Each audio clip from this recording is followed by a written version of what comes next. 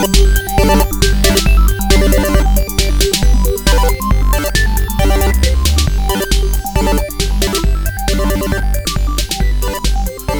everyone, and welcome to the Cool Sogi Cast, which is a great name for our mid-month cast thing. What? It's loose in What? setting the tone. Yeah, I have on my calendar here discuss future abnormal mapping plans. I didn't know we were doing a podcast today. You're lying. You're lying. To No, me. I was here to talk about Beyond Good and Evil, do a little pre-set in the ground, talk about our segment 2. Hey Jackson, do you have a segment 2 for this month's podcast? The real podcast, not this bullshit, whatever you're springing on me. You weren't lying when you said you were going to be belligerent. So what are we doing here? What are we doing here? We're just talking about video games. It's been an eventful 2 weeks in terms of because we were busy last month. Not very many video games got played, but we've played all of them the last 2 weeks. Is this our Hot E3 podcast? Yeah, run down your reactions to the conferences, please, Matt. What did you think of The Witcher 3? I played a couple hours of The Witcher 2. Someday I'd like to play that whole series. It's true, so would I. Maybe 2017. Set aside that year. The year of The Witcher. Yeah. We did watch the press conferences, though, because we, despite disdaining everything they stand for, can't look away. Maybe some year we'll be famous enough to live stream us talking about the press conferences. That would remove the fun. I feel like... We just ignore the chat. It's true. And we're both way too self-conscious to live stream the conferences in that way. We'd have to be on our game. We couldn't just laugh over them. We could, maybe. It's true. Why is this called the Cool Soge Cast, Jackson? Because you said to call it the Cool Soge Cast, because there's a dumb backstory behind this, because originally we were going to talk about Blinx the Time Sweeper, which we never played, and then I said... I have a copy, I bought it, I'm going to play it someday. We both bought it at the same time, in a night of bad decisions. I've made many bad decisions. That was only one. And then I decided to call it the Cool Soge Cast, and you were like, yes, that's the great decision, we should do this. And here we are. I never agreed to do this. Shut up. You're really bad at playing along. Am I? As the lore keeper of abnormal mapping, I determined that you were bad at playing along. Okay, well, thanks, and I'm glad you have used this intro to make me appear as incompetent as possible. Thank you. Someone's got to be the villain. It might as well be me. I'm the best suited for it. You're doing a heel turn right now, is that what's No, I was the happening? heel all the time. Now people just know for sure. Hollywood Matthew Marco. I'm gonna dye my beard. My hair's already kind of dark, so I'm gonna have to dye my beard blonde. That's gonna look really stupid. And then you're gonna just have to show up in a tag team match. I don't know anything about wrestling. That's the NWA thing. I'm just gonna spray paint a GameCube and strum it like an air guitar. I think that's how that works, right? Yeah. Yep. Just start carrying a GameCube with you all the time, but then actually have your lunch in it. That's what you do. No, things I have for lunch are frozen stuff. It wouldn't fit in a GameCube. The metaphor doesn't work in real life. Anyway, let's talk about video games. We both played Transistor. Oh god, that's right. I forgot we were going to do this. Yeah. I'm actually suddenly very excited. Your mask has slipped. Shut up. And that was one of the reasons we were doing this, because there had been enough games played in the last 2 weeks to actually talk about them. Yeah, I suppose we should, before we get into it, say this isn't going to be every month. Oh, probably. God, no. No, this is going to be when we have enough stuff that's happened in general to talk about. Because filling a show every 2 weeks is the way to hate We don't play enough everything. games for that, typically. No, we don't. And even if we did, it would just take the joy out of our lives. So Transistor is the new game from Supergiant, fine makers of Bastion. Did you play through Bastion? I did. Okay. I think I remember us talking about it when I finally got around to it. Yeah, I was into Bastion.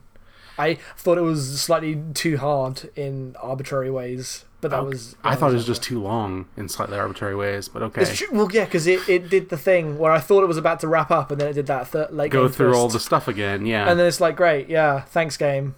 Which I don't even know if it was too long, but that was also it giving the appearance of being shorter than it was. Oh, and then also faking you out. I don't think the structure of that game was very interesting enough for that. It was just kind Here are some levels. Yeah. Go through them. It looks like a loot drop kind of game, but there's not really loot. So you're just kind of running through these environments waiting for story to happen. it was very much a first game. Yeah, so they made Transistor and fixed all the problems and ruined all the good parts. Pretty much.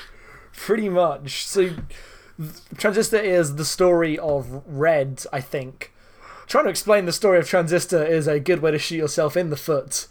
But it's basically the story of Red, who is a concert singer,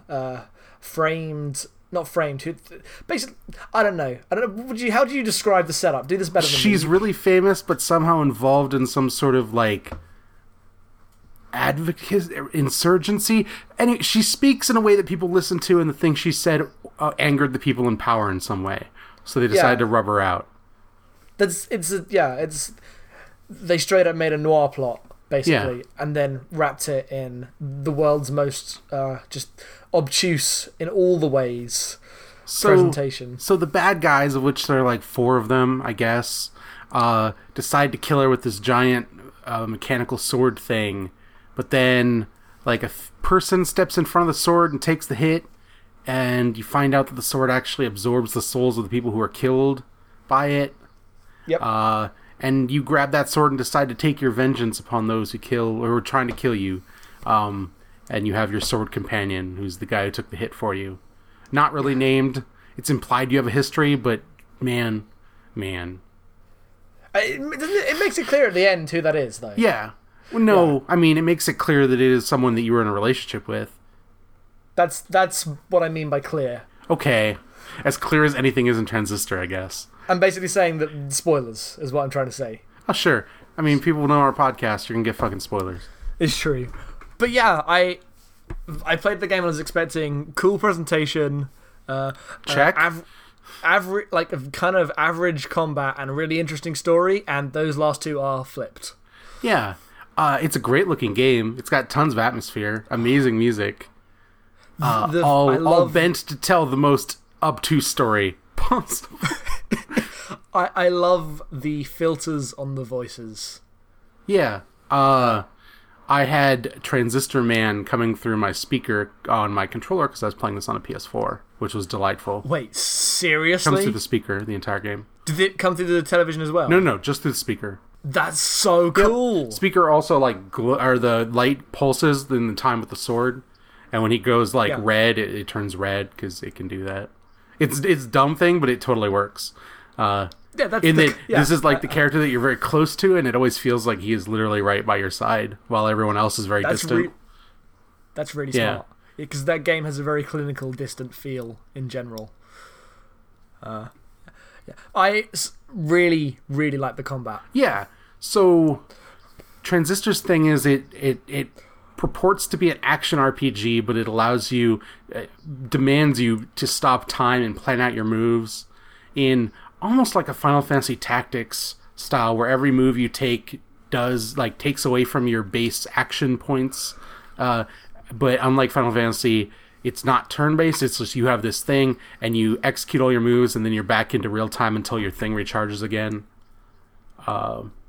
More importantly, every skill you have, you gain up to, 14? 16? 16. Obviously 16.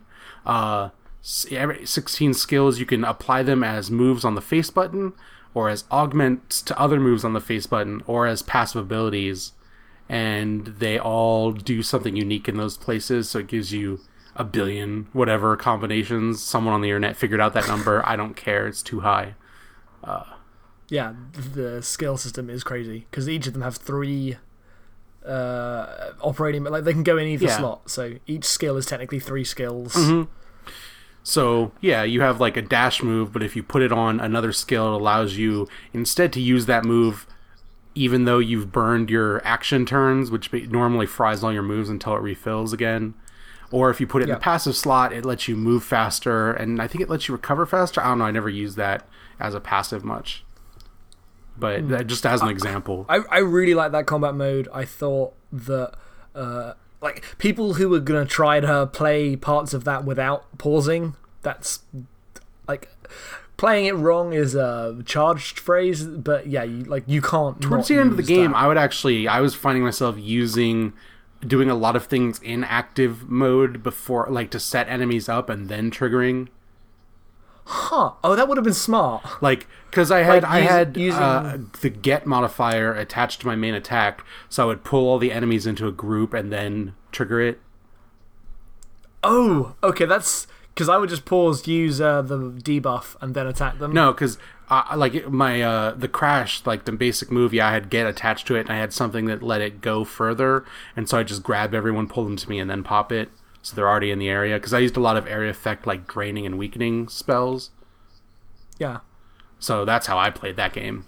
I played it with... I can't remember what the spell was, but the one where you just make them really weak, and then you attack them with... I think it's Void, maybe. I think so. That was one of the things I wanted to ask you about, in that the combat system has all these combinations, but when I was playing through, some of them were so powerful that it was like, there are good combinations and bad combinations. It didn't... For the first half of the game, I used a lot of like the bombs, and I used the secondary ability you get, the big strike, the first one, yeah, a lot to damage enemies, and by the end, and the dog, I used the dog a lot in the first half, and by the end I was doing the weakening move, I was doing the life drain move, and then I was doing the...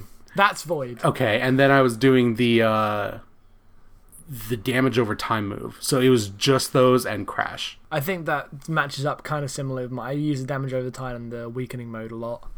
But I would love to play one where I was using like that little like pea shooter one, see how that worked out. I tried it. It didn't feel useful in any. Maybe it could have been. Maybe use the one that has. We can apply like damage over time to those. That would be pretty interesting. Maybe use the giant like orb that appears and explodes, like the grenade move. Yeah, that one's pretty good. I never touched that outside of like the challenge maps. Because I think the biggest problem with the game in terms of the way the encounters were designed was they never encouraged experimentation with your powers as much as they could have. Because those challenge moves, those challenge rooms are essentially where the heart of the game is for me. I suppose, though, the fact that you were unlocking story beats, even though I didn't really care about the story, by changing things up and experimenting, meant that I was always changing things up and experimenting. I used a slightly different setup every single time I hit one of those things through almost the entire game. All right, because I wasn't unlocking extra story beats because I was so uninvested. No, I wasn't interested in it, but it was a thing to check off, and it encouraged me to try new things, and I liked trying new things. I think that game's versatility is really interesting. Okay, that's good, because in my playthrough I was far less experimental. I wish there were more enemies that required you to be experimental. Maybe it's fine, because if you had enemies that required certain ways to play, that would be bad, obviously.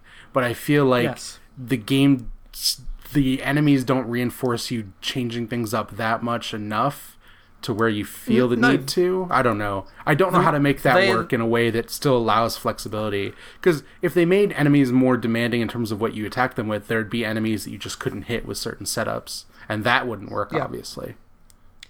Well, there's stuff like the way the weeds respawn after you attack them once, which encourages you from taking them out quickly, because they don't respawn until your active thing is finished. Well, so you have to plan I had crash active even though my thing was refilling, so I'd just go around and kill all the weeds while that was filling up. Yeah, but there were things like that, and especially as the enemies leveled up, there was more of that. So maybe in a second playthrough, we would feel. And I still don't 100% know how the lady something, whatever it's called, the weird floaty one works. The one where 25% of the time you get that's the dog on the passive. One of the enemies is like a... that every time you hit them, they teleport. But it doesn't seem like they do it actually every time. No, they have a recharge. They teleport once. Okay. After I never quite figured out how those characters worked. And they have those... those ghosts. I wasn't sure if you killed the ghost images, they couldn't teleport. It seemed like maybe that was the case. The ghosts could teleport, but the ghosts had really like almost no health. Yeah. I don't know. I never figured those enemies out. I killed them just fine, but I had no idea how they really worked. I started to figure them out, but I never really got a efficient way of taking them down. I just used my standard method and dodged them. I essentially think the encounter design could have been tightened up to encourage using that combat system in a especially more since the interesting puzzle way. rooms are really interesting. The puzzle rooms are great. If there was a way to work them into the main thing, it'd probably be terrible, to be fair. Yeah, I don't know. It would kill the pace. I mean, it basically already does. Like, by the end, I wasn't going into those shortcut rooms because I was like, this is just going to be a half hour of me doing this puzzle room, and I wanted to see what was happening around the corner when the world's ending. It just didn't make sense in the way it did in Bastion. No, yeah. I mean, a lot of that game's, like, narrative structure doesn't make sense for the type of game it is at all. No, in no because way. The game is, like, this really urgent, we're on the cusp of the entire world ending, and you decide as your last act you're going to get vengeance on these people, and it's never really explained particularly well why or how or what they did to you, other than, like, vague allusions for the most part. But it's not given a lot of context or impact, and that makes for, like, an urgent game. Like, you're running to the game basically means you were running towards the bad guys and fighting through waves of enemies the entire game. So the fact that it's a game that's about stopping and thinking, and that it has these moments where you take breaks and do these puzzle rooms, doesn't make any sense structurally. And plus, it has those narrative moments where the transistor goes weird. Yeah. And it completely breaks those in a kind of hilarious way whenever you go into a challenge room. No, as I always did, because there's always one in the way while you're doing that. It was like, oh, I'm feeling better for 5 minutes. I mean, they in their defense, it's handled they're like, oh, as well as it could is be. much better. But then that's not an excuse for doing it. No.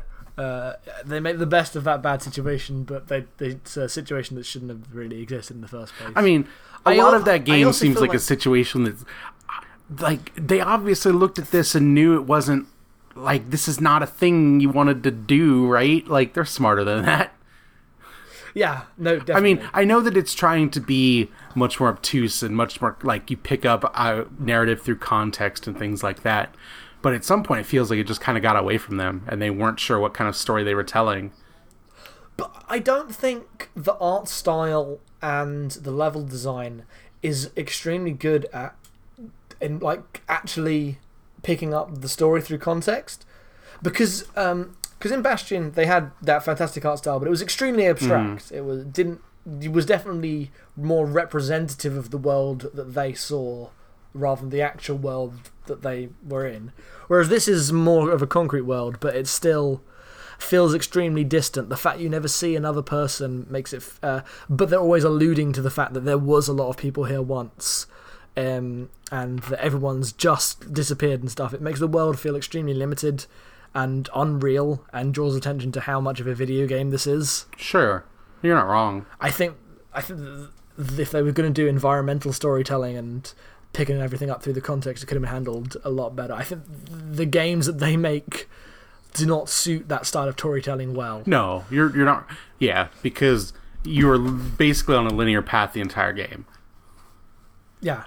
And also, it's no coincidence that a lot of the games about environmental storytelling and exploring spaces are first-person 3D games. Sure. But I mean, you could do that. You could see them doing that space if they had, like, a bigger, like, town area, but you'd need to fill it with people, and they obviously aren't doing that. It's not that game. Yeah.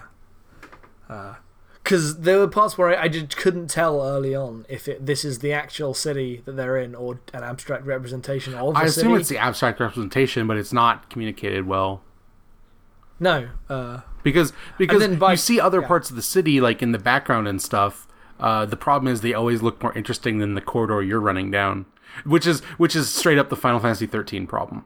Like, literally, Transistor has you run down a narrow corridor where cool stuff is happening around you, and then run back through the same corridor in the second half of the game, just reinforcing how much of a corridor you've run down the entire time. This is literally the Final Fantasy 13 problem. And also, the moments I felt that were most impactful in terms of running towards the bad guys were those cutscenes where you press A and she gets on a bike, and now it just here's a shot of her on a bike for 20 seconds. Yeah, really evocative. Cool music plays. Has no outside place in the game other than to be a cool image and give you some exposition. No, but it was the only time the game had any real urgency. Like you say, the story is about urgency, but I don't think the exploring those environments with the music choices and the aesthetic choices that they made actually conveyed the urgency the world is no, you're not wrong, especially compared to Bastion, where towards the beginning where things just seem to be falling apart, or towards the end where you were surrounded by enemies that you don't really like, there's too many enemies to fight. This game doesn't really have those moments the same way. Like, it doesn't feel intense, and the very mechanics of the game lead it to be kind of a slower, more methodical thing. Yeah, which is fine, but it doesn't mesh with the narrative, unfortunately. But let's quickly just talk about what happens in the ending and try to make sense of that. Okay, sure. So, she goes to the guy... The final bad guy, right? The final bad guy, and I don't like that fight. You like that fight slightly better. I don't think it works, but I think it's interesting. Okay, so you fight another guy with a transistor, because the whole point is, like, the bad guys unleashed this computer force that was going to delete the world, essentially, because it's a very, like, computerized world. And they didn't realize it was going to get away from them, because the way to control it is through the transistor, and they lost that to you. But he's got it. You like unlock the thing, right? You put the transistor in like the USB slot, essentially, and it unlocks the power of the transistor.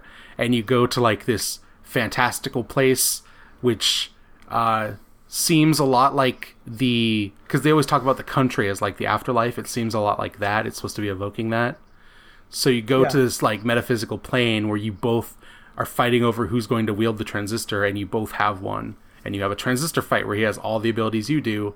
The problem is that him using your abilities isn't very interesting to play, because all you're doing is waiting for him to enter commands and then watching him beat you up a little bit. Yeah, you enter commands at the same rate, you both get the same amount of attacks, yours just do slightly more damage, and it is just a waiting game of attrition.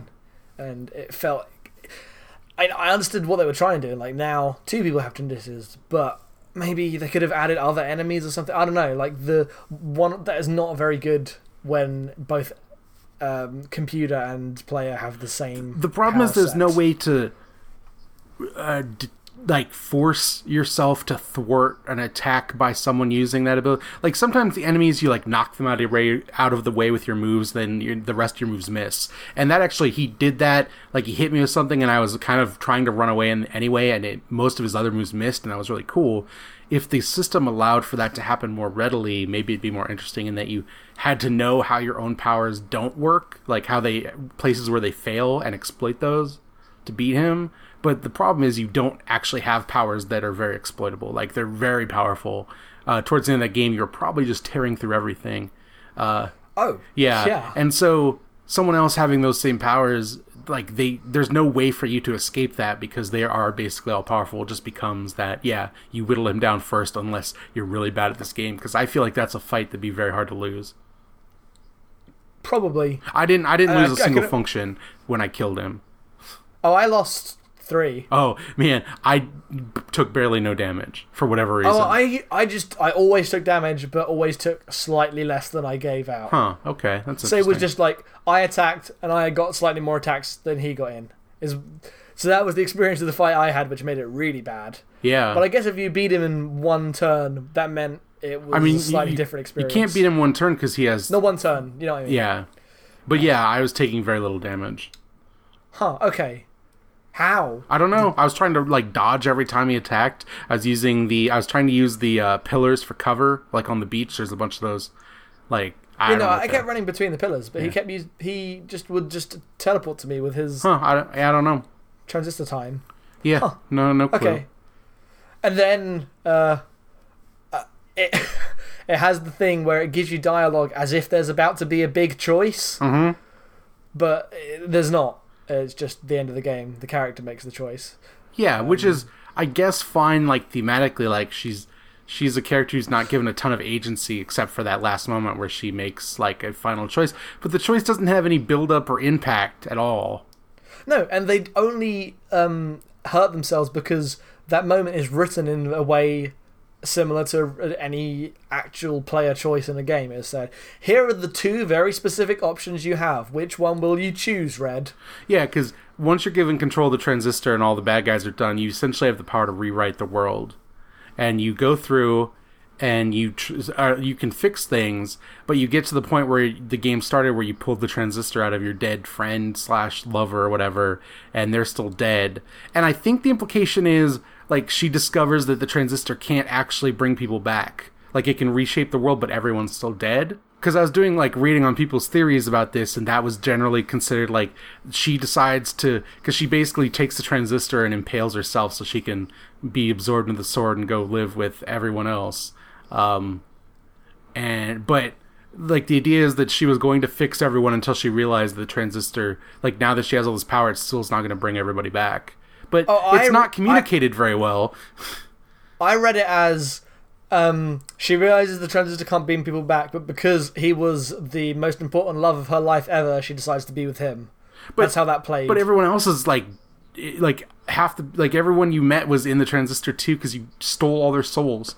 I didn't say it made any actual sense. Okay.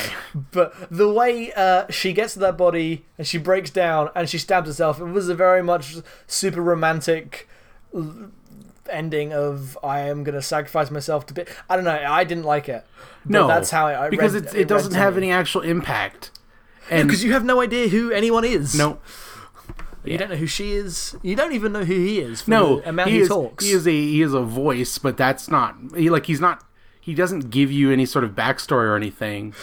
But beyond that, the narrator in Bastion, even before you met him, had a personality. You felt his personality. Well, sure, but I mean, that was his, like, he was characterized that way. The problem is the characterization of the transistor is implied. Like, they're always talking around this prior relationship, not giving you Rux as, oh, here's this grandfatherly guy, oh, maybe things are more complicated than that, oh, here's, like, the turn at the end. There's none of that in this. No, there's lots of... You walk into a room and the transistor says, so that's how they did it. And you're like, that means nothing to me. That means literally nothing to me, thank you. Yep. That happens multiple times in the game. And I guess it doesn't matter because they're probably all just in a computer anyway, and they're just computer people, right? Like, that's the other interpretation of that game that seems obvious. That none of it is real, it's just like a digital world. I don't understand how that changes anything. No, it doesn't, but it just, like, further removes the context because the game never actually addresses it. Which is even worse, because if they are just digital people and you're trying to have the story about, oh, they're all dying or whatever, it doesn't... Like, you need some sort of broader impact here, and there isn't any. It's just a mess. Yeah, pretty much. I still don't understand how that, if they were or weren't in a computer, that would make any difference. The plot should be about something different, like... If they are in a computer and she's got, like, some weird reboot, reformat power in that sword, then that should be a plot point more than it is. Yes. I do agree there. Because how else would they... Because if they can rewrite the world, then the world has to be computer-based of some way. Yeah. Because the implication is the place you go to for the final boss fight has already been rewritten. Yeah. Like, that's their secret base that they've created for themselves, right? I guess, sure, I'll believe you. Because there's that thing towards the end. There's that dialogue box where he says, "Where do you want? What do you want? Do you want an office? Isn't there?" Maybe, yeah, sure. I think so. Anyway, that's a video game. I really like parts of it. I hope they find the middle ground between their two games because they'd make the best video game. And I'm sure they will get there in 2018. Sure. I mean, they're like 12 people, so whatever. Yeah. They make games slow. I don't mind that. Yep. And I'll be playing whatever the next one is. On your iPhone 17. Because consoles will be dead and PCs will be dead. Just stop. On my Steam Phone 4. On your Dreamcast 2. Yeah, coming out 2016. It's just a VMU game. That's what we call downloadable now. They're just VMU Jet Set games. Radio Future coming soon. Jet Set Radio Retro. Don't. That's Jet Set... Days of Jet Set Radio past. I'd play that game. Of course you would. You're a bad person.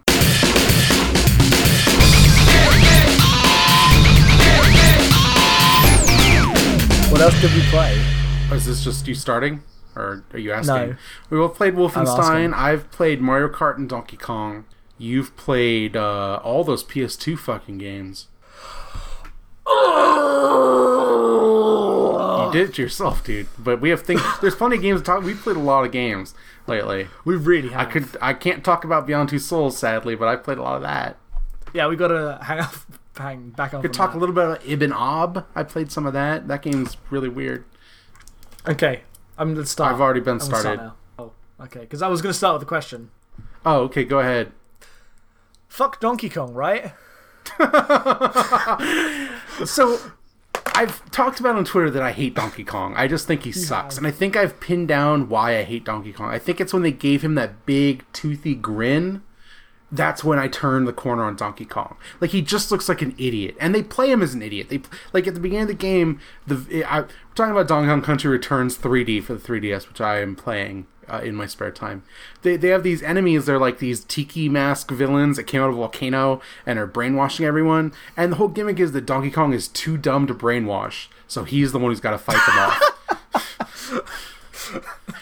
Oh, that's either the best or the worst. I can't tell. Both. I don't know. But carry on about it. Yeah, just toothy grin Donkey Kong. He's just an idiot. I don't like it. It partially stems from I don't think those Rare games are very good. Donkey Kong 64 is terrible, obviously. Like, nobody likes that game. But yeah, I just don't like Donkey Kong. He pollutes Mario games when he shouldn't. Donkey Kong's not a Mario character. He's a Donkey Kong character. He's in Mario Kart, has been forever. I get it, but god damn it. If anything, Mario is a Donkey Kong character. You shut your goddamn mouth. He was in the... fine. But, like, Jumpman was in Donkey Kong. They took him out, they rehabbed his image, they made him slightly different, they made Mario Brothers, and that was a bad game too. And then they made a different game called Super Mario Brothers, and that game was great, and it created this whole world, a new franchise. Are the Mushroom Kingdom and whatever fucking jungle Donkey Kong lives in the same world? I don't think so. Okay. I can't believe that's true. I don't know. Donkey Kong lives on an island, so maybe it's an island. Like there's a dinosaur island in the Mushroom Kingdom. There's Delfino Isle, with those weird blobby Delfino people that Mario went on summer vacation once. But apart from him showing up in Mario Kart, is there any other explicit connection between the Donkey Kong games and the Mario games? Okay, so they made Donkey Kong 94, which is kind of a remake of the original Donkey Kong, but goes in a very different direction. But it's Donkey Kong the enemy. He's stealing Pauline, specifically Pauline, not Daisy or Peach. And Mario goes after him. And that spun off into the Mario vs. Donkey Kong series, in which Mario and Donkey Kong are pitted as antagonists the entire time. But it's almost like that's retro Mario and Donkey Kong, not modern Mario and Donkey Kong. Because the Donkey Kong arcade game Donkey Kong isn't the Rare game Donkey Kong. That's like Cranky Kong in those games is the original Donkey Kong. He's like, I was in an arcade game back in the 80s. That's Donkey Kong. This is Donkey Kong Jr. growing up into Donkey Kong. Oh, my brain. That's like Donkey Kong Jr. wears a tie as an adult. The original Donkey Kong has no room for fucking ties. Are you saying that if they had stuck with Donkey Kong, Ask Donkey Kong, and not gone into his extended family, the Donkey Kong grows old, and 1981 then the new Donkey Kong is not an idiot. He is an evil monkey who is there to steal Pauline and climb buildings and like crush girders. That's what he does. He does not. Is he disappointed in his son? Yeah, absolutely, every single time. Does he not love him, but just the same? Does Donkey Kong not have a space in his heart for his child? I mean, he adopted a chimpanzee that's not even the same species, so obviously he doesn't give a shit. He was so ashamed of his own gorilla son that he adopted a chimpanzee. What does that tell you? And an orangutan. There's an orangutan in there too. Is the entire Donkey Kong extended family of characters? I don't actually think Diddy is an adopted son of the... I think they're just buddies, but I don't know how it works. But is the Kong cast? I guess his name is Kong, right? I guess he's part of the family. Yeah, they're all... Is that extended... Like, Donkey Kong, the new Donkey Kong is the big fuck-up son. Yeah. But everyone else is his buddies. Like, He's surrounded him with others to Yeah, I mean, make up for the disappointment of his child. As detailed by the DK rap, which I guess is going into this podcast now since we're talking about Donkey Kong for 5 minutes. Haven't heard. I've vaguely heard it once, but I don't remember anything about the DK rap. It's a rap on Donkey Kong 64 that outlines the powers and personalities of all of the DK crew. Now, please tell me, is crew spelled with a K? I don't know. I don't remember. I've never actually played Donkey Kong 64. Is crew used in the words? Probably not, because the bad guys are the Kremlings with a K. Oh, they're like that'll be crocodile bad. people, and they're the Kremling crew. Like, all their stuff's spelled with K's. So Donkey Kong... Oh, okay. Donkey Yes, Kong crew is probably spelled with a C, so it's not implied that they're also evil. Though Kong itself starts with a K, so I don't even know at this point. Donkey Kong and Sons. If that's like their banana business or something, I don't know. Like, his motivation is to get back his greedy ass banana horde because he has 1,000 in every Donkey Kong game. He has 1,000 bananas in a cave, and someone steals them. He's got to get them back. Those bananas were gonna rot, Donkey Kong. You don't eat that many bananas that fast. They go bad real fast. That's not what Donkey Kong's motivation is, to steal that princess and destroy things. No. Original Donkey Kong's opinion. At this point, there's been so many games about Donkey Kong, like the grinning fool of Rare and Retro Studios fame, that's Donkey Kong. If you say Donkey Kong, I imagine that one, not 1981 Donkey Kong. I didn't realize that all he wanted was his bananas. I didn't realize he was that much. Oh no, it's always about someone steals his banana horde and he's got to get it back. Why a bunch of like anthropomorphized like tiki masks want a banana horde? I don't know, but they do. How many people does he have, or Kongs, I guess, does he have helping him in this crusade for bananas? Depends on the game. In any one game, he employs how many people to I think there's like in this 5 quest? playable characters in Donkey Kong 64, plus support support characters like Cranky Kong, which is the original Donkey Kong, and Grammy Kong, whatever, his wife, and like Candy and Funky and all the like support people who run shops and shit. There's a lot of Kongs. There's like a dozen of them. And they're all stupid. They're all terrible. They all fell straight out of the 90s with their character design. Diddy Kong wears a Nintendo hat and beatboxes. What do you want? Like, this thing's Does he still ruined. do that in 2014? No, he doesn't beatbox. He still wears the Nintendo hat. Have they not continued the aging of the characters? Surely... No, you don't have... Donkey Kong Diddy was Kong dead is no by longer now. a kid. He's just a grown-ass man. He's like, my name's Douglas, not Diddy. That was my kid name. I'm Douglas Kong. Are they gonna, when He do just they wears a bury the suit. original Donkey Kong? A suit and sunglasses. Douglas Kong. Yeah. Okay. When does the original Donkey Kong die? When is his funeral? Never. When is that? When does Mario grow old and die?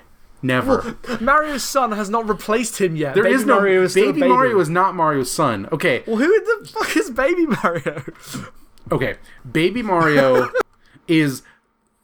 Baby Mario is introduced in Yoshi's Island. Baby Mario is Mario when he was a baby, because the whole thing is the stork was delivering Baby Mario and Baby Luigi to their parents and dropped the bundle into Yoshi's Island, and the Yoshis decided to get Baby Mario and Baby Luigi off the island before Baby Bowser, who is different than Bowser Jr., could kill the babies, because that's what Bowsers do.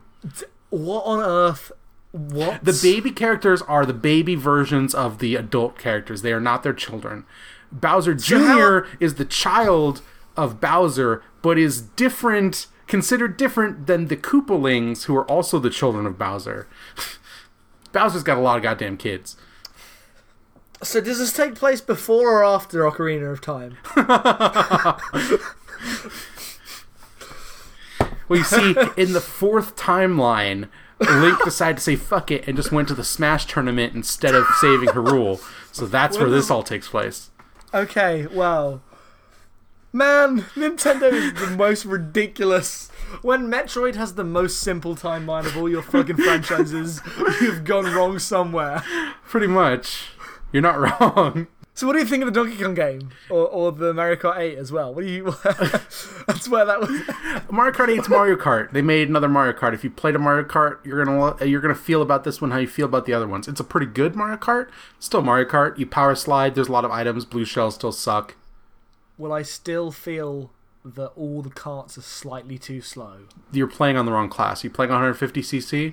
Yes. Well, actually, this game's got a really good sense of speed, more than the handheld games certainly did. Okay, yeah, that's because most of my experience is with I the think handheld games. Double Dash felt the fastest to me because it was also the most chaotic. You were just careening around corners and everything was about to fall apart. That game was crazy. I never played it. This but game I is probably the second fastest Mario Kart. It definitely feels faster than the handheld titles. It's fun though if you like Mario Kart. I don't have a lot to say about it, honestly. I enjoy it. But I didn't play very much of the 3DS one, and I barely played the Wii one because that game was a steaming pile of garbage. Wait, was it? Is this acknowledged? I think it is. People seem to like it. I'm not among them. Because that's the one that I've played the most of. Because everyone fucking has a Wii, and everyone bought Mario Kart for the Wii. I don't think that game. I don't think the tracks are particularly good. There's that mall track that I think is really neat. That's about it. I don't like the addition of carts. Motorcycles. Even though motorcycles are in this game, I don't use them. They suck. I don't know. Just something about that game never did it for me. Huh. Well. I mean, I don't love a lot of the Wii installments of beloved Nintendo franchises. Like, minus Galaxy, I don't like any of them, really. Metroid Prime 3 was pretty good, but then they made Other M and killed all the goodwill they ever had. So, and then Metroid, they never released another Metroid game again. You know, they're announcing a 3DS game tonight. Maybe it's going to be Metroid. I don't know. Probably not. Oh, yeah, they are. That's not going to be Metroid. It's probably Pokemon Dash 2. They're not going to announce another Pokemon game. Of course they're going to announce Pokemon Dash, specifically. Pokemon Dash. That was a launch game for the DS. It was a racing game where you were racing Pokemon by rubbing your stylus furiously in the direction you wanted the Pokemon to run. Because early DS games were also terrible. Yeah. I owned that game. I might still have my copy, actually, thinking about it. I don't think I sold any of my DS games back. Pokemon Snap with the augmented reality stuff. It'd be really weird to not make Pokemon Snap a Wii U game, but sure, why not? Oh yes, no, they should do that actually. Holy shit, you're right. That'd be real stupid and real dumb. But since it'd be real stupid, of course, that's what it's going to be. Pokemon Snap 3DS. Right. Donkey Kong is great. It's made by Retro. They made those Metroid Prime games. It's a 2D platformer. It's got a 2-player mode. I don't know how it works because you play as Donkey Kong, and Diddy isn't like a second character like in those rare Super Nintendo games. He just is on your back. He gives you double health, and he allows you to hover jump because he's got like a rocket pack. That's it. Like, he's not a character. You don't ever control Diddy. It's really good. It's a really hard game, like in a shocking way. It just demands you to be good at platforming in a way Nintendo games don't typically do anymore. It's not unfairly hard, but it's very deliberate. It's much slower paced than like Mario is, and it just asks a lot. I'm really enjoying it, but it's aggravating. I swear a lot playing that game. In a way I do not. Well, I can't imagine that. What do you mean? You getting really sweary over a game. I'm not like a rage quitter or a thrower or anything like that, but I swear a lot when I have a hard time with a game. I get salty, very salty. Good choice. But it's fun. It's on the Wii as well, but I got the 3DS version because the Wii, like the roll move was like a controller waggle, and they made the 3DS version slightly easier. So I got that one, and it was cheaper, I guess. There's that too. Yeah. And there's a sequel for Wii U to pick up and play, but I need to play something not aggravating between those two. I can't just roll one to the other. Yeah, games like that are not great to go one into after the other. After this, I think I'm probably going to pick up Kirby's Triple Deluxe and play something nice and peaceful. I need a baby game after this, and Kirby's the best baby game. I love Kirby. Kirby has your baby needs covered at all times. I mean, Kirby's got that thing where if you want to collect everything, it still gets hard, like the good Mario games do. But it's never aggravating in the same way. No. I like that DS Kirby game because I played that. Which one? There's 3.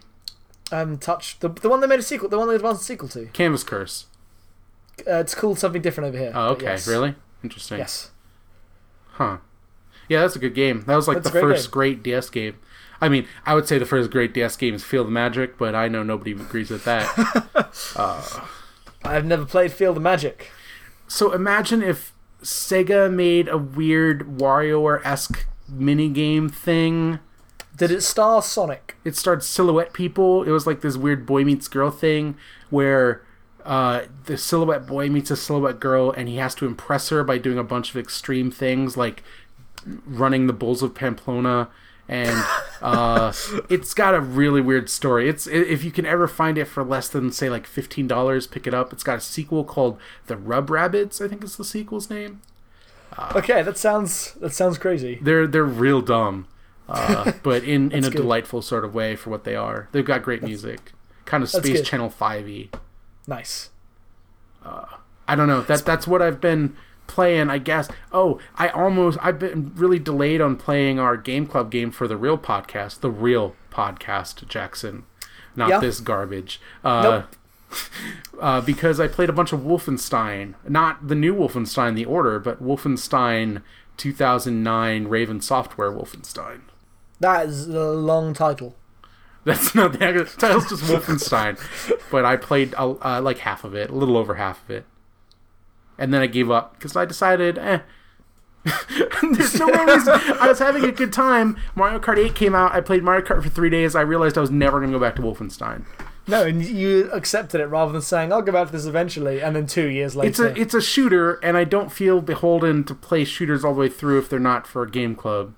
So. When is the next time you're going to play a shooter? How long?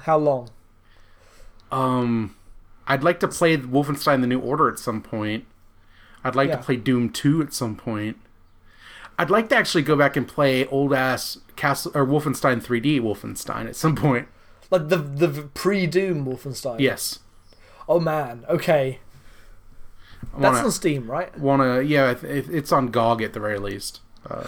As someone who is not a big player of the shooters, how would you react to Wolfenstein then? So, Wolfenstein, by all accounts, and this is me speaking completely out of my depth because I don't play shooters, this is what I want. Is a middling B shooter. Like, it apes a lot of the Call of Duty mechanics, but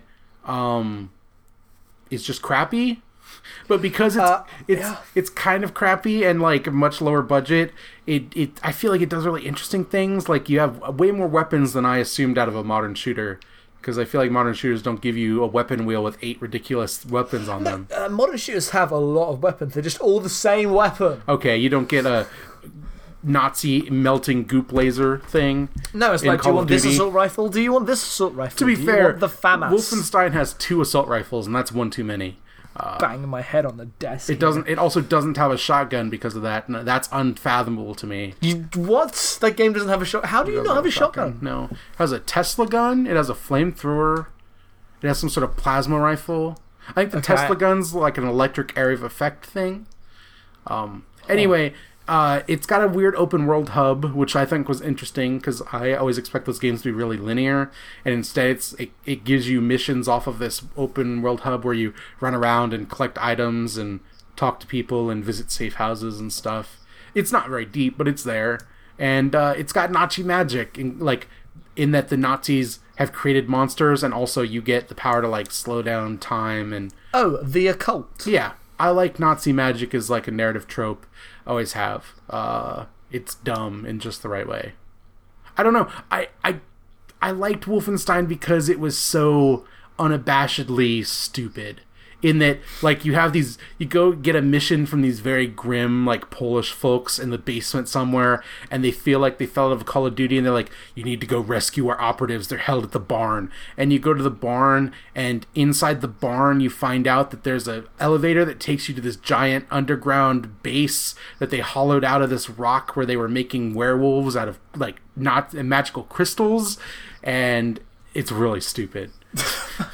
Like, sounds the incongruity between grim-faced military shooter and Nazi magic getting magical powers from this amulet that you have is, I thought it was really fun. There's nothing unique to recommend it other than I wanted to play something like that, so I got that one. That's cool, because I played up to what did you think about it? I thought it was burning kind of garbage that I didn't want to touch ever again, but then I never got past the you only have an assault rifle bit. Okay, I never got into the interesting weapons. It was like, this is like Call of Duty, but bad. Did you get to that? That's not a sentence I ever want to say. Mounted gun sequence at the very beginning? Oh my god, that mounted gun sequence. Yeah, it's really aim terrible. it in a straight line and kill all these. The best part was that the way you had walked up to the gun is by taking the side door and then walking behind it, but everyone else walks into the path of the gun. Yep. In your field of view, there is a way to flank you. Yes. That is right next to the door they all come out of, and it's terrible. Yeah. No. I mean, yeah. That game's not the best. I enjoyed what I played of it. I'll probably never return to it. Yeah, I'm glad to hear at least that it gets ridiculous and that becomes enjoyable. I'm starting to think maybe I just need the right shooter to enjoy shooters. You definitely do. It just needs to be dumb enough. And not... It needs to not be a competitive game. Like, I'd like something with some narrative thrust, like some missions to go on. Like, you've played... What shooters... You've played Halo, right? I played through Halo 1 and half of Halo 2. I mean, Halo 1 is the only one I would recommend to actually play. Someday I kind of want to play ODST because it seems interesting. Sure, yes. But that's it.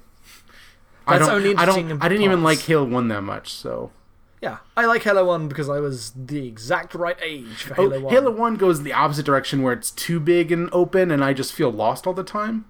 There are definitely levels like that, yeah. My favourite levels from Halo 1 are all the corridor ones. Okay. All the really tight stuff. I played that first level a lot.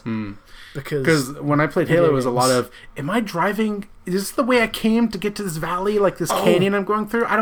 It's not telling me I'm going the wrong direction, but there's no enemies here. It's the second mission where you have to pick up... I will never forget the second mission in you were Halo. exactly where you have to pick up explaining three guys, and there are 3 different extracting pods, and you can go to them in any order, and it's meant to make the world feel open, but you just have no idea where to go. And, it's the worst. Yes, every single human being who's ever played Halo agrees with you. It's terribly designed. Okay, good. I'm glad it wasn't just me then. No, but all of those problems are mostly the second level because it has that corridor level. I mean, and then it's like, look at how open Halo's we are. got the thing. Terrible. Halo's got the thing I really love about a shooter where the pistol's really good. I like a good chunky pistol, and that game's got the best one. Look out for my new slam poetry album, Chunky Pistol. Coming soon. Shut up. You were saying before I stopped you dead. I used a pistol for a lot of Mass Effect, actually. I like pistols a lot when they're good. When you get Mass Effect 1? Yeah. Huh. Okay. I was an infiltrator, whatever, the one with the... basically, all I could use was pistols and snipers. I was a soldier in Mass Effect because you're basically an idiot if you're not a soldier in Mass Effect. I played just fine. I played on easy, but I played just fine. I played Mass Effect a lot. Every difficulty of that game because I wanted that N7 avatar because I'm an idiot. You are an idiot. I also wanted the extra XP to import into Mass Effect 2. You don't need it. No, I played Mass Effect 2 and realised that, but before I... Shut up. Remember when they told you those games are going to be tied in together in a really profound, fundamental way, and you believed them? Remember when I was excited for Mass Effect 2 and 3? I didn't even play 3, so...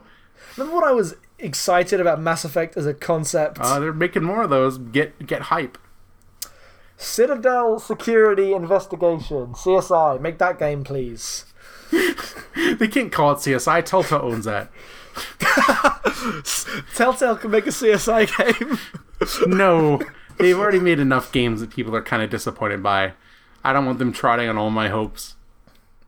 Well, it's true because now at least they are making games about franchises you don't care about in any way, shape, or form, like Borderlands. Oh man, they're rushing straight long into me not giving a shit. That's good. I mean, Borderlands and Game of Thrones. It's sad because I'll never get a Sam & Max season 4, but whatever. I guess one day. No days. No. I don't even think they own that. I'm not 100%.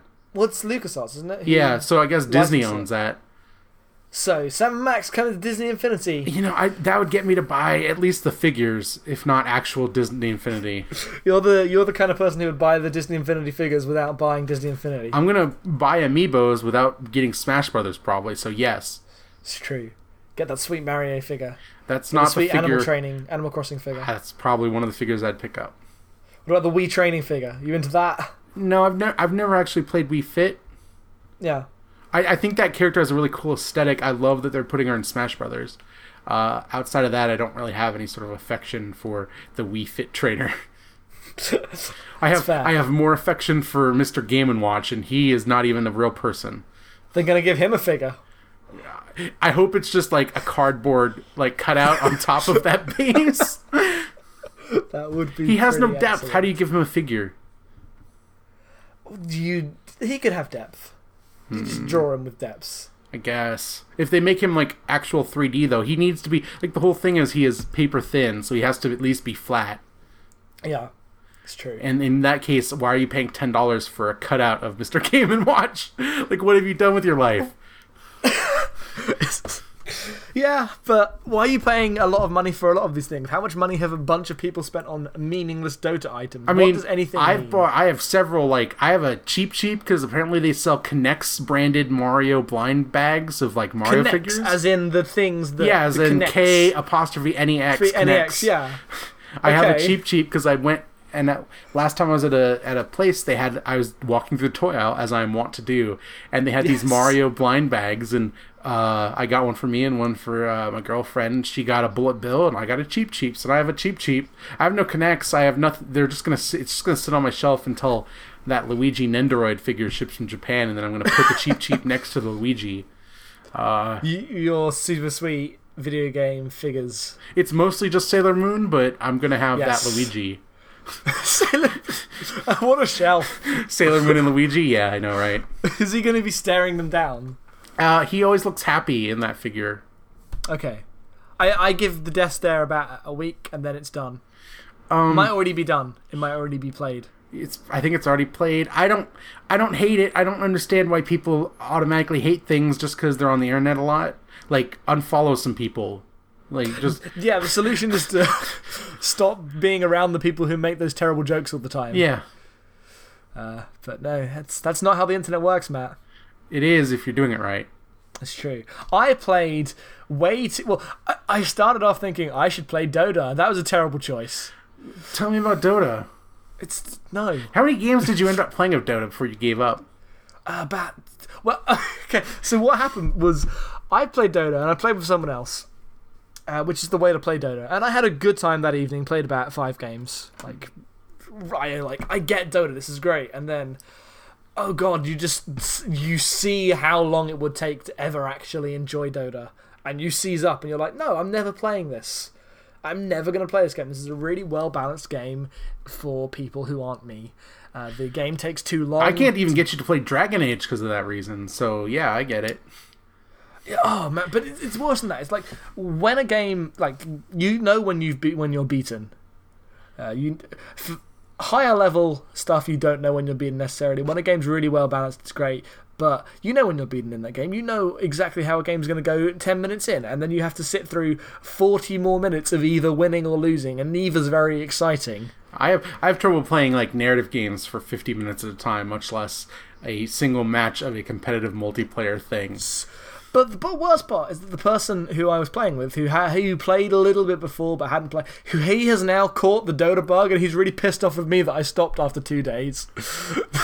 You got out, like you just got your friend into hardcore drugs is what you did. You're like, hey, let's have a cool weekend, and you had that cool weekend, and then you went to work the next day, and now he's in the alleyway. He keeps messaging me, and he's like, "Why the fuck aren't you playing Dota with me? I'm playing Dota," and now he's going back to Marvel Heroes, which he has like 1,400 hours in because he's an actual lunatic apparently. A lot of people like that game. I don't even know what kind of game it is, to be honest with you. Yeah, it's Diablo. Okay, cool. So You can buy it's like superheroes. X-Men Legends. Yeah, but like he's made a good argument for it. It's really low intensity, just kind of soothing. Oh yeah, that's why I liked X-Men Legends.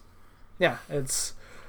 Anyway, so, but the thing that got me off it, because I wanted something that was competitive and, like, interesting mechanically. So you switched to Hearthstone. No, this isn't... It's not actually competitive. I'm obviously playing against AI, but the thing that got me off it was I got real into F1 2013 for a few days, and I'm going to continue to play that. Okay. Because... that's really fun, even in long sessions. The way the racing works. I'm sad they have not yet announced a new one yet. You should just play 2013. Yeah, I might. I kind of wanted one for my new console. You should play the game on PC. PC, that's a PC. I'm not game. gonna have a PC to play it on until next year, probably. So It's true. It's true. I mean, I can probably run it, but not in the way I'd want. Sure, yeah.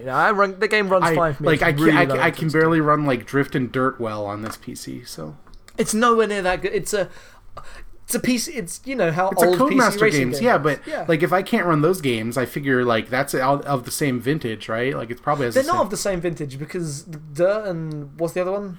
Grid. They're big console racing games with shiny graphics and stuff. This is in the tradition of old PC racing games you would play with a wheel. The graphics are really flat.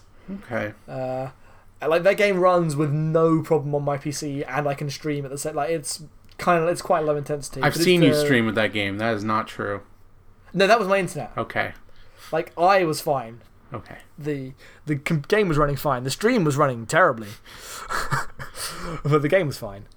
But like that was one of the most aggravating experiences ever. Was when I played that and then lost half an hour of race progress when I lost the race on the last lap. Doesn't it have rewind? Yeah, but I'd run out of rewind. Oh, it has limited rewind. Yeah, all games have limited rewind. Forza had as much rewind as you could stomach. Did it? Yeah. That is smart. This has a maximum of 5 rewind. There is no unlimited and all of the option. weird racing grognards complained so hard about it. Like, that's not fair. How are you ever going to run a legitimate race? Oh my god. Seriously? Worst. I know. I know. The worst one was... I then realised that you could save mid-session, which is smart. So you don't have to race the whole race at once. And it also means you can abuse that. And if you don't have rewind, you can just save every lap. Oh, you save scummed your way through races. You're a monster. No, I didn't, but you can. I was decent enough to not do that. But the worst one was when it was a really long race. It was like, there was 25 minutes into it, got to the last lap, was in first place, ran out of fuel. Oh my god. Didn't manage my fuel correctly. I just put it in standard the whole time, and I thought I was set. But ran out of fuel, and then spent half a lap kind of stopping people from overtaking me, even though I was only going at 80 miles an hour. You can only make one defensive move. You know that, right? No, that's not enforced in the game. So I'm just blocking guys left, right, and center, and I can take corners better than any. You were a monster. But then there's the lap ends with 2 really long straights, and then I come in and like they all shoot past me, and there's nothing I can do. Like, I'm coming in at like 14th after being at first halfway through that lap. That was demoralising. Force India did not have a good day. To be fair, 14th is about where Force India goes in real life. It's true. But man, that's a fun game. I didn't expect a racing game to grab me like that, but it did. You must not have played much Forza, because that's how I feel about Forza. The thing, I did like Forza a lot. Horizon's the game I got most into. Oh, see, it was Forza 3 for me. I like those games, but not in the same way. The thing I like about F1 is how long the races are. You didn't get deep enough. I had hour and a half long Forza races. I bet. But, I don't know, but F1 is based off a sport that is specifically designed to be competitive and interesting, I think. The way that game works in terms of... like, even if you're not racing for first in that game, if you're down in 5th, you're racing for 4th. Mm-hmm. And that is true of the video game. Whereas when I was in Forza and I was, in 6th, I didn't feel the same way. You reset the race. Exactly. If in Forza you are racing for first the whole time, you're either in first or you're not. I think F1's better about... That makes sense. That stuff. I really enjoyed it. All right. Anyway, that's enough about F1. The only other bad decision I made Tell me about PS2 Quest 2014. Jesus Christ. So you got a PS3, and the first thing you did was buy all of the collections, apparently, of PS2 trilogies. Yes. No. I only... Jak and Daxter had come with Plus. Okay. So I started with the one I owned. Okay.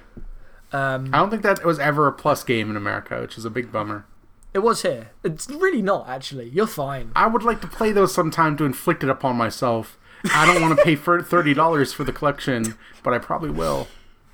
They'll go on sale on PSN one day to like... I want the discs. I want to have, like... I want all of those PS2 collections that aren't God of War just on a stack and be like, here is all of PS2 on PS3, and just look at it and like cry about what I've done with my time and money. Those Jak games are really terrible. 2 and 3. The first one's actually pretty interesting. Okay. Who made Jak and Daxter? Naughty Dog. This was their post Crash Bandicoot stuff. Post the Jack and Daxter. They made Crash Team Racing. Game. Yes. And then they made Jak. But I would describe Jak and Daxter as their post-Crash game. I would describe Jak 2 and 3 as their pre-Uncharted games. Oh, great. So you just unsold me on getting this. Jak 2 and 3 are terrible. And the story is the worst because it's just Daxter being the most despicable character of all time. What is the plot of Jak and Daxter exactly? Do you want me to... Okay, because I can go into spoilers and regale you. Yeah, you won't sure. believe me. I told you about Donkey Kong's lineage for like 10 minutes. Okay, so the first Jak and Daxter is a kind of cool... It begins with this really great cutscene in that it just has a voiceover that sets the tone perfect. It's this old sage guy and he's like, what is the secret of this eco stuff? I think the great line that everyone remembers is... I asked the plants, but the plants don't remember. I have asked the rocks, but the rocks do not recall. Even the rocks do not recall. And it gives this game cool... it's dumb, adventurous tone that lasts about 5 minutes. No, and the first game has that. And it, basically the plot is you're on an island, you see bad guys being bad, and Daxter slips into dark eco and changes from a human into that creature. And then you're... Wait, Jak used to be a human? No, Daxter used to be a human. Which one's Daxter's like the little guy? Daxter's the furry person. He turns into Daxter in the main cutscene. Okay. And Jak is like a ferryman? They're humans. They have... In quotes. Okay, that's not a human. No, but it really annoyed me. But like, I go on the wiki and that's just... They call that human. Is there like an umlaut over the U or something? Nope, straight up humans. Okay. Like, in this game, humans look like this, which really annoys me because clearly elves. So essentially you're setting out to change Daxter back into a human to find the other wizards who can do this. Are you friends? Like childhood friends or something? Yeah, okay. You're buddies. Right. You're buddies exploring land. But Jak is also silent in the first game. And the story is basically an excuse. You have to collect orbs to get to the next area. And you do this, and then you realise, oh, it was an evil plot to destroy the world. We've rescued all the wizards, and they have made light eco, and we've ruled the world. We've saved the world. It's all great. And you do that, but the ulterior motive is that you're trying to unlock this door and find out the secret of the precursors, who are the people who came before you. I love that precursors date back all the way to the PS2. Thank God. You don't even know how much of a video game this is about to become. So, and then the true ending of the game, you unlock the door. You're like, it's time to find out the secret of the precursors. The door opens, cut to credits, come back next time. The game is called The Precursor Legacy, and The Precursor Legacy is tune in for the sequel. Well, good thing that game was popular, I guess. Yeah.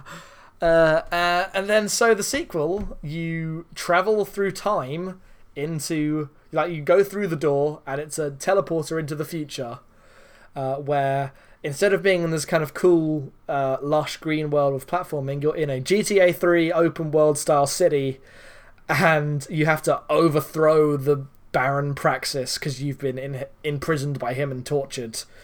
And now Jak talks, and his main characteristic is he is gruff and angry. He has a goatee. So they Prince of Persia that shit. Oh my god, with an open world too, I guess. At least Warrior Within is still kind of an okay game. That's fucking terrible. Like, because the original Jak and Daxter is actually an open world game, and that all the levels flow into each other really nicely. Like, they're all closed off levels, but they're not linear. Like, it's a Mario 64 ripoff essentially. Okay. You have 7 objectives to do in each area. You can attack them in any order, and they're all just spread out around this world, which you can then run throughout the entire world. Like, the levels are connected in interesting ways. The idea that the creators of Crash Bandicoot made a Mario 64 ripoff delights me to no end. You realize that, right? Yeah, that's exactly what I thought. Because reading that piece where they were like, we were better than Mario 64, and they were like, fuck it, just do it. And they just straight up that. Anyway, Jak 2 wraps up. You win this revolution or something, and this is where it goes off the rails and truly up its own arse. you realise that the child you were protecting during Jak 2 was secretly you raised to be the person to overthrow the thing, and then you send yourself back to the past to travel to the future to grow up to... It's bullshit. Yeah. So there's a kid in Jak 2 who is apparently the chosen one to defeat the Emperor and complete the prophecy and use the power of the precursors to take down the bad guys. And you get there, and the kid, you have to do it instead of the kid, and then you realise, wait, I was the kid all along, and then you send the kid back in time to... So you were always from the future. You were always from the future. But Daxter's from the past. Yes! Okay. But wait, there's more. Oh, so God. Jak 3 happens. I thought that was Jak 3. No, that was Jak 2. Like, they end Jak 3. You don't even... The ending of Jak 3 is beyond ridiculous. Like, they take it to... It gets worse. So Jak 3 happens, and they've tightened up the game design so that it's now open world, but there's 2 different open worlds, and also you can drive like Borderlands. And despite having more... Wait, what are the 2 open worlds? One the future, one the past? One in the desert that's Mad Max, and one back in the city that's now at war, because the city's at war now. Okay. But there's also an open world with nothing in it. You can drive around it on actual cars, which is terrible. But despite having more open world and technically more side content, the missions are way more directed. Like, most missions begin right next to the end of other missions. Like, it's almost full-on Uncharted at this point in terms of linear cinematic stuff. And then 3 ends... because they've given up on their environmental conceit of the first game entirely, and now you have to activate the ancient planetary defense grid that the precursors set up in order to save the world from a comet or bad guy robot ship or something. It's nonsense. And then you find out, you go to the precursor lair, you find the precursor statue talking to you, and then the mask slips and you realise, wait, the precursors are still alive, and not only are they still alive, they're all Daxters. Daxter is a precursor. They only pretended to be these big creatures who created things in order to have people take them seriously. Daxter's girlfriend, she wishes to turn into a fucking furry thing like Daxter. So, it's nonsense. So what about Jak X? Fuck off! I did not play Jak X. I'm editing that down somewhat because fuck. That's too long and ridiculous to explain. That's the all Jak right. story. Do you realize that Jak and Daxter, The Lost Frontier, takes place after Jak 3? Yes. I didn't even explain half the nonsense in those games. They're terrible. I literally was trying to follow you and just like got lost in the weeds. I got to all of the precursors are Daxters, even though Daxter was not. Daxter was a human, and then he was changed. Because their genetic code are contained in all the Dark Eco. Okay, this is the worst. Literally the worst. This is the worst. So yeah, I played all those, and don't. Just never do that. They're terrible. Because every line out of Daxter's mouth is just imagine Yosuke but 20 times worse. So the Metacritic ratings for the Jak and Daxter games. You watched that Brad Shoemaker Jak 2 review, right? Jak and Daxter, the Precursor Legacy, got a 90 on Metacritic. Jak 2 received a whopping 87, and Jak 3, disappointment, at 84. Yep. You know, let's look at Metacritic right now. Let's see what else is also at an 84. Let's see what Jak 3 is as good as. You're the worst person. Watch Dogs is at an 81. Jak 3, objectively better than Watch Dogs. FTL has an 88. Christ. Oh. You can't keep doing this. Ultra Street Fighter 4 is an 82. Not as good as Jak 2. But close. But close. Comparative video games there. Yeah. Yeah. Great. Yeah. Bioshock Infinite Burial at Sea Episode 2 has an 84. That's technically the best playing bit of Bioshock Infinite. Okay, I wouldn't know. I'm never going to touch that trash. Good choices. Anyway, so now I'm playing Ratchet & Clank, and that game's So much. That's way better. That's a good game. Their approach to taking the PS1 era platforming style thing into a new era and making it kind of open, so much smarter on every level, and I love it. I also think that those characters are genuinely funny. I like that world. Accurate. Captain Quark is a idiot in the best way. I know he's an idiot, but it hasn't been revealed that he's an idiot yet. Okay. All right. Yeah, he's an idiot. It's been revealed he's a bad guy, but not just how much of an idiot he is. Oh yeah, he's not actually a bad guy. He's just an idiot. I know that's where it's going because of course, but yeah, that game's great. I enjoy it a lot. Mm-hmm. Anyway, God, that's the Jak and Daxter 5 minutes though.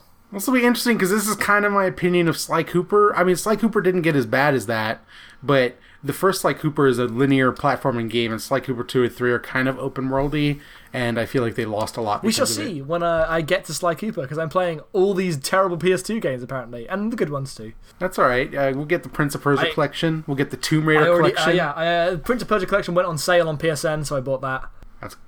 That is one amazing game and two alright games. I can't wait to finally play Two Thrones for the first time. I am very excited.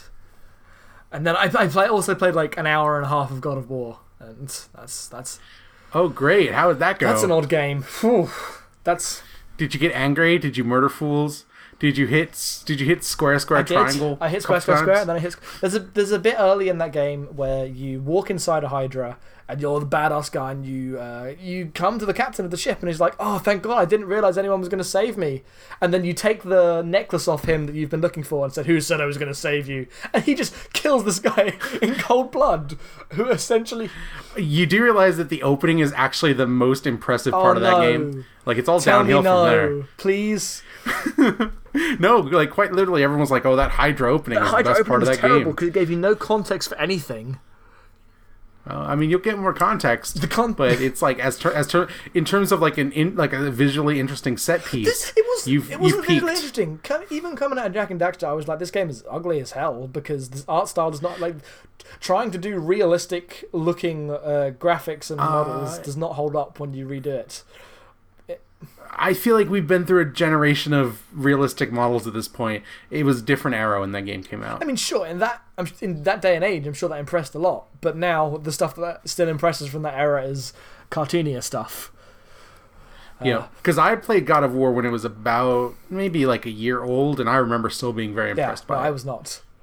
The thing that struck me was that just how sad Kratos was through all of it so far. It really felt like him being angry and badass and sleeping with a bunch of women and everything. That's not the power fantasy. The power fantasy is to have him like a tragic backstory that actually justifies your sad emotions. That's the true fantasy of God of War. This is what I've learned. His family died, Jackson. He is grey because he is covered in their ashes. Oh my god. Why am I doing this to myself? I mean, we talked about that for way too long. It was your PS2 adventure. You've been playing more games than me. I talked about everything I played, I think. I think I talked about everything. Yeah, I'm fairly sure that's it. The PS2 adventure is a good thing. Originally, I was going to write articles about all the PS2 games. You still should maybe do that. I might, but what am I going to say? I mean, I wouldn't write one for... I know what I'd write for Jak. I'm probably going to write a Jak one. But... Okay. Yeah, just do it by franchise. Every time you complete a trilogy, you need a piece about that trilogy. Okay. And I have to get through all the Ratchet games this year before the Ratchet & Clank movie comes out. It's just going to be based on the first game. They're including a bunch of concepts from the later games. Like Dr. Nefarious is in it, apparently, as well as Galactic Rangers and stuff, which I don't know. Oh, okay. Is it going to have future stuff and everything then? It's the lead writer of the future games who's doing it. All right, those future games are really good. I'm really excited for those. Like playing that, I almost feel annoyed with myself for doing the old ones because all I want to do is skip. Yeah, you're doing it in the wrong direction. But if I did it the other way around, I'd never go back. I still intend to play all the Ratchet and Clank games, and I've only played Crack in Time, Into the Nexus. And Are you going to play? So you've already played the first one. All right. Yeah, I intend to play the remake though. I assume the remake was just the first one, but adding a bunch of the stuff they add to the movie. Yeah, probably. That stuff. I didn't realize in the conference, and then worked out later. Oh, they come out at the same time. I'm an idiot. Yeah, it's not by Insomniac though, so who knows? Disappointed they didn't just call it Ratchet and Clank the movie, the game. That would be pretty good. There's still time. I wouldn't put it past Insomniac too. Oh, they're all working on that terrible looking Xbox One game. Yep. They're independent now, and they're wasting all of that potential on bullshit. People seem to be very excited for that game. I assume these are all people who appreciated the 90s, because that's where that game fell out of. Maybe it'll be Bulletstorm. When I saw some of the gameplay, and I get like it definitely looks like an Insomniac game, but the attitude and everything is terrible. Maybe it'll be Bulletstorm was surprising. Have you ever played Bulletstorm? No, that didn't seem like a game for me. It does not seem like it, but that's probably the best shooter of this generation. I'm trying to think. Far Cry 2 is of this generation. You're right. You shut your Far mouth. Cry 2 exists. I was not including Far Cry 2 in that. But outside of Far Cry 2, probably Bulletstorm. It's surprisingly good. Mirror's Edge? Mirror's Edge is not a Mirror's shooter. Edge? Fuck your mouth. Shut your mouth. Shut Words. We have an explicit tag for a reason. I'm not too worried. I can't talk anymore. I think we should end this. Please put us out of our misery. We'll be back next time we have games to talk about for another cool Soge. I'll put slightly more effort into producing this next time. Oh no, I like it rough too, but I think I'm shutting this down. This is done. Come back in like 2 weeks and catch Abnormal Mapping episode. Do you know what episode we're at? No. Episode 8, as yet untitled, but it's going to be about Beyond Good and Evil and as to be determined segment 2. I was really? doing a joke, but it would be episode 8 if I was counting. Okay, I thought I you messed were up doing my joke. That's messing you up. Great, good. This is over. This whole cast is a mistake. Here we go. Finally here. Performance for you. If you know the words, you can join in too. Put your hands together if you wanna clap. As we take you through this monkey rap. He's the leader of the bunch. You know him well. He's finally back to kick some tail. His coconut gun can fire in spurts. If he shoots ya, it's gonna hurt. He's bigger, faster, and stronger too. He's the first member of the DK crew. DK, Donkey Kong. He's a hard got style, so listen up to. She can shrink in size to suit her moves. She's quick and nimble when she needs to be. She can go through the air and climb up trees. If you choose her, you'll not choose wrong. With a skip and a hop, she's one cool car. He has no style, he has no grace. This car has a funny face. He can handstand when he needs to and stretch his arms out just for you. Inflate himself just like a balloon. This crazy car just digs his tune.